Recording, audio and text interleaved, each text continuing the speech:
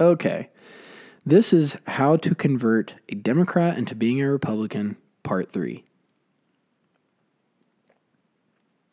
Okay, so in Part 1, we talked about systemic racism. This is a very easy argument to debunk and actually turns Republicans, rather than being the racists, into the anti-racists.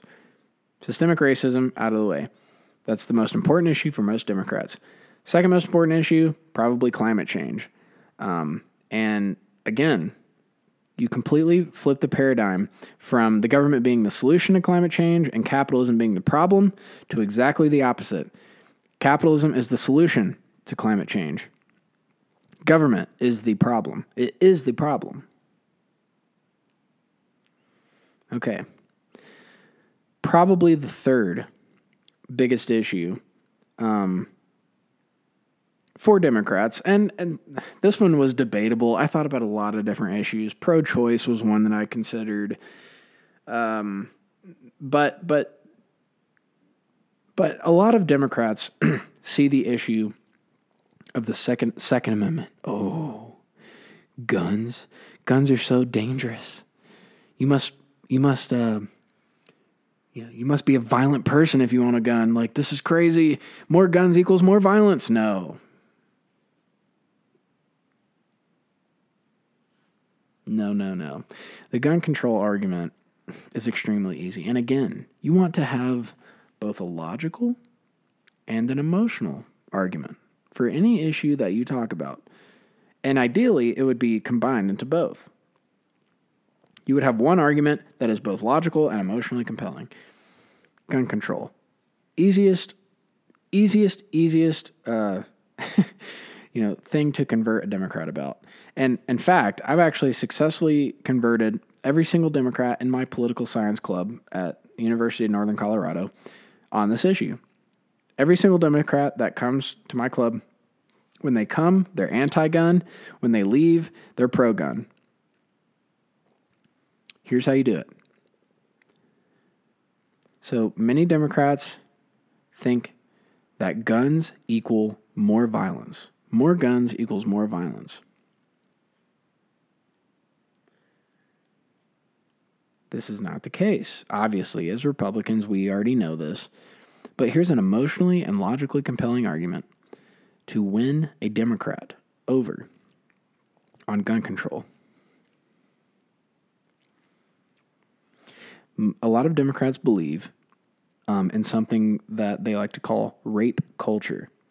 So on college campuses, when I was a freshman, first starting it in college, I was required to undergo I don't even remember what it was called. It was like every student that enrolls in university, especially public universities nowadays, has to go through like consent training or something. I forget what it's called exactly. But basically just telling us what we already know, what we learned in first grade. Hitting people is wrong. Raping people is wrong. Basically the difference between consent and non-consent. And it's just like, oh my God, why do we have to do this? This is so stupid. But anyway, but a lot of Democrats believe that there is something called a rape culture. And in this consent training course that you're required to go through, they give you a statistic that may or may not be true, but we'll just assume that it's true, which I don't believe, but that's a topic for another day.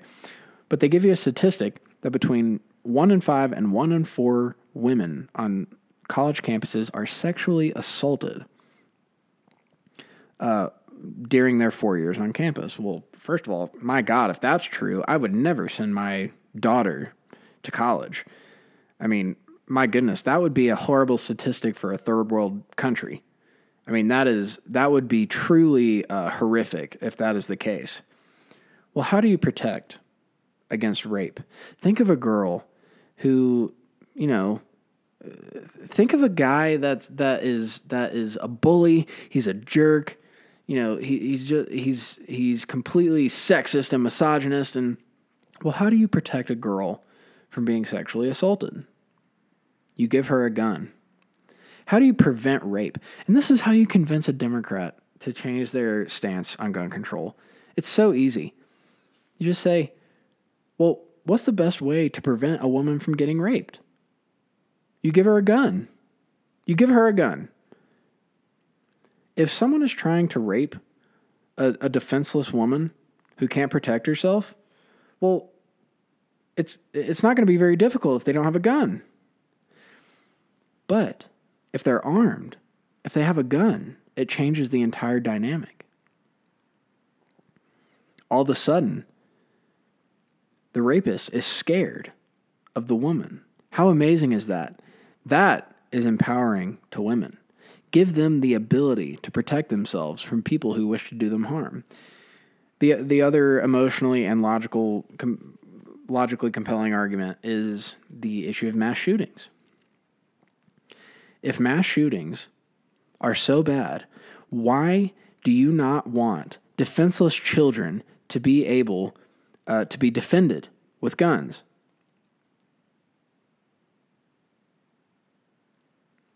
There's a reason mass shooters target schools, is because they know there's no guns there. But imagine if teachers who used to be in the military or teachers who used to be police officers, what if those teachers were allowed to carry weapons? Then the mass shooter would be the one running scared, and it would be, and the kids would actually be protected. So you come up with emotionally and logically compelling arguments that would appeal to a Democrat.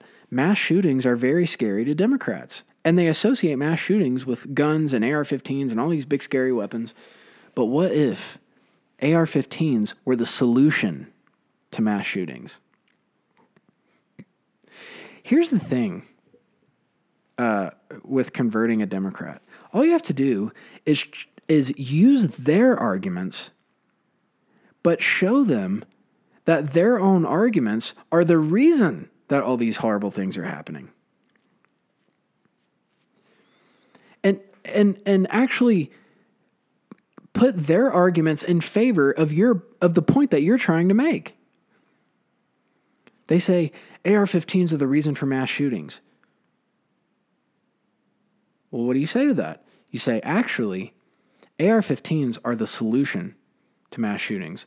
Because if there's a teacher or a security guard or whatever that has an AR-15, mass shooters aren't going to target a school because they know that they're going to get shot.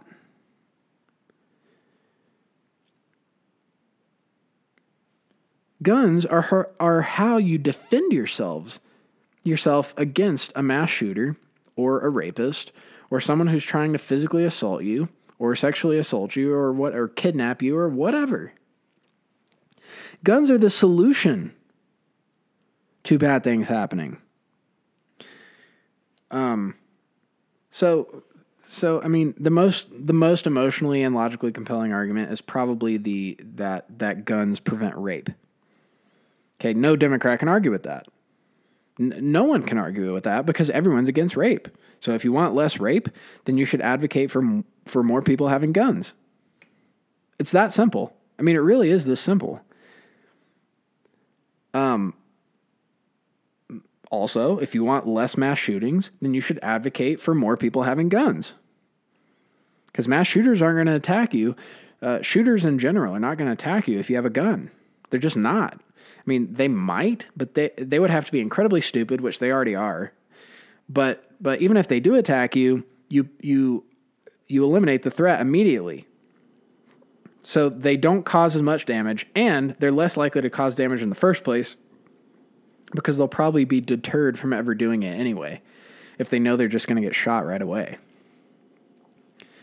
So if you want to prevent rape, if you want to prevent mass shootings, if you want to prevent kidnappings, if you want to prevent any bad thing that could happen to somebody that could risk their life, then you should be in favor of higher gun ownership. And there's a very easy way to test this.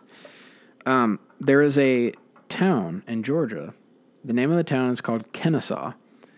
So Kennesaw, Georgia, and I might be pronouncing the name of the town wrong, but forgive me. Kennesaw, Georgia. It's a town of about 20,000 people, so not a huge town, but you know, it's a good sample size. 20,000 people. And what they did was passed a resolution where everyone in the town of Kennesaw would receive a free gun from the government. And with a few conditions. Obviously, if you have a history of mental illness, then you wouldn't receive a gun. If you have, a violent criminal history, then you also wouldn't receive a gun. So there were a few stipulations about if you qualified to get a gun. But they gave everyone in the town of Kennesaw, Georgia, a firearm. Okay. So most Democrats would think right away, well, oh my God, everyone has a gun? It must just be a war zone in this town. No, exactly the opposite. In 1 year, the town of Kennesaw, Georgia, saw an 80% drop in their violent crime rate. 80%. And it makes 100%, it makes so much sense. A criminal's not going to attack anyone if they think that there's a pretty good chance that they have a gun on them.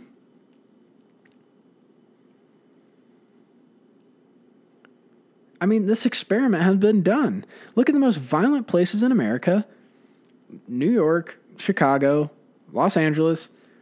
None of these places no one owns a gun. Legally, anyway. Criminals still do. But law-abiding citizens don't own guns for the most part in these cities, yet they have the highest violent crime rates. But look at the towns, look at the cities in America that are the most well-armed. There's almost no violent crime. So, when it's all said and done, the Democrats' argument on racism is extremely weak. The Democrats' argument on how to combat climate change is extremely weak. Government is the problem, not the solution. And their argument on gun control is extraordinarily weak. If they're against rape, if they're against mass shootings, then they should want more guns in schools by obviously responsibly trained, a lot of, safety protocols in place. It should be done reasonably and responsibly, of course. But if you want less rape, if you want less mass shootings, if you want less kidnappings, if you want less physical assaults, then you should be in favor of more guns in the hands of law-abiding, responsible citizens.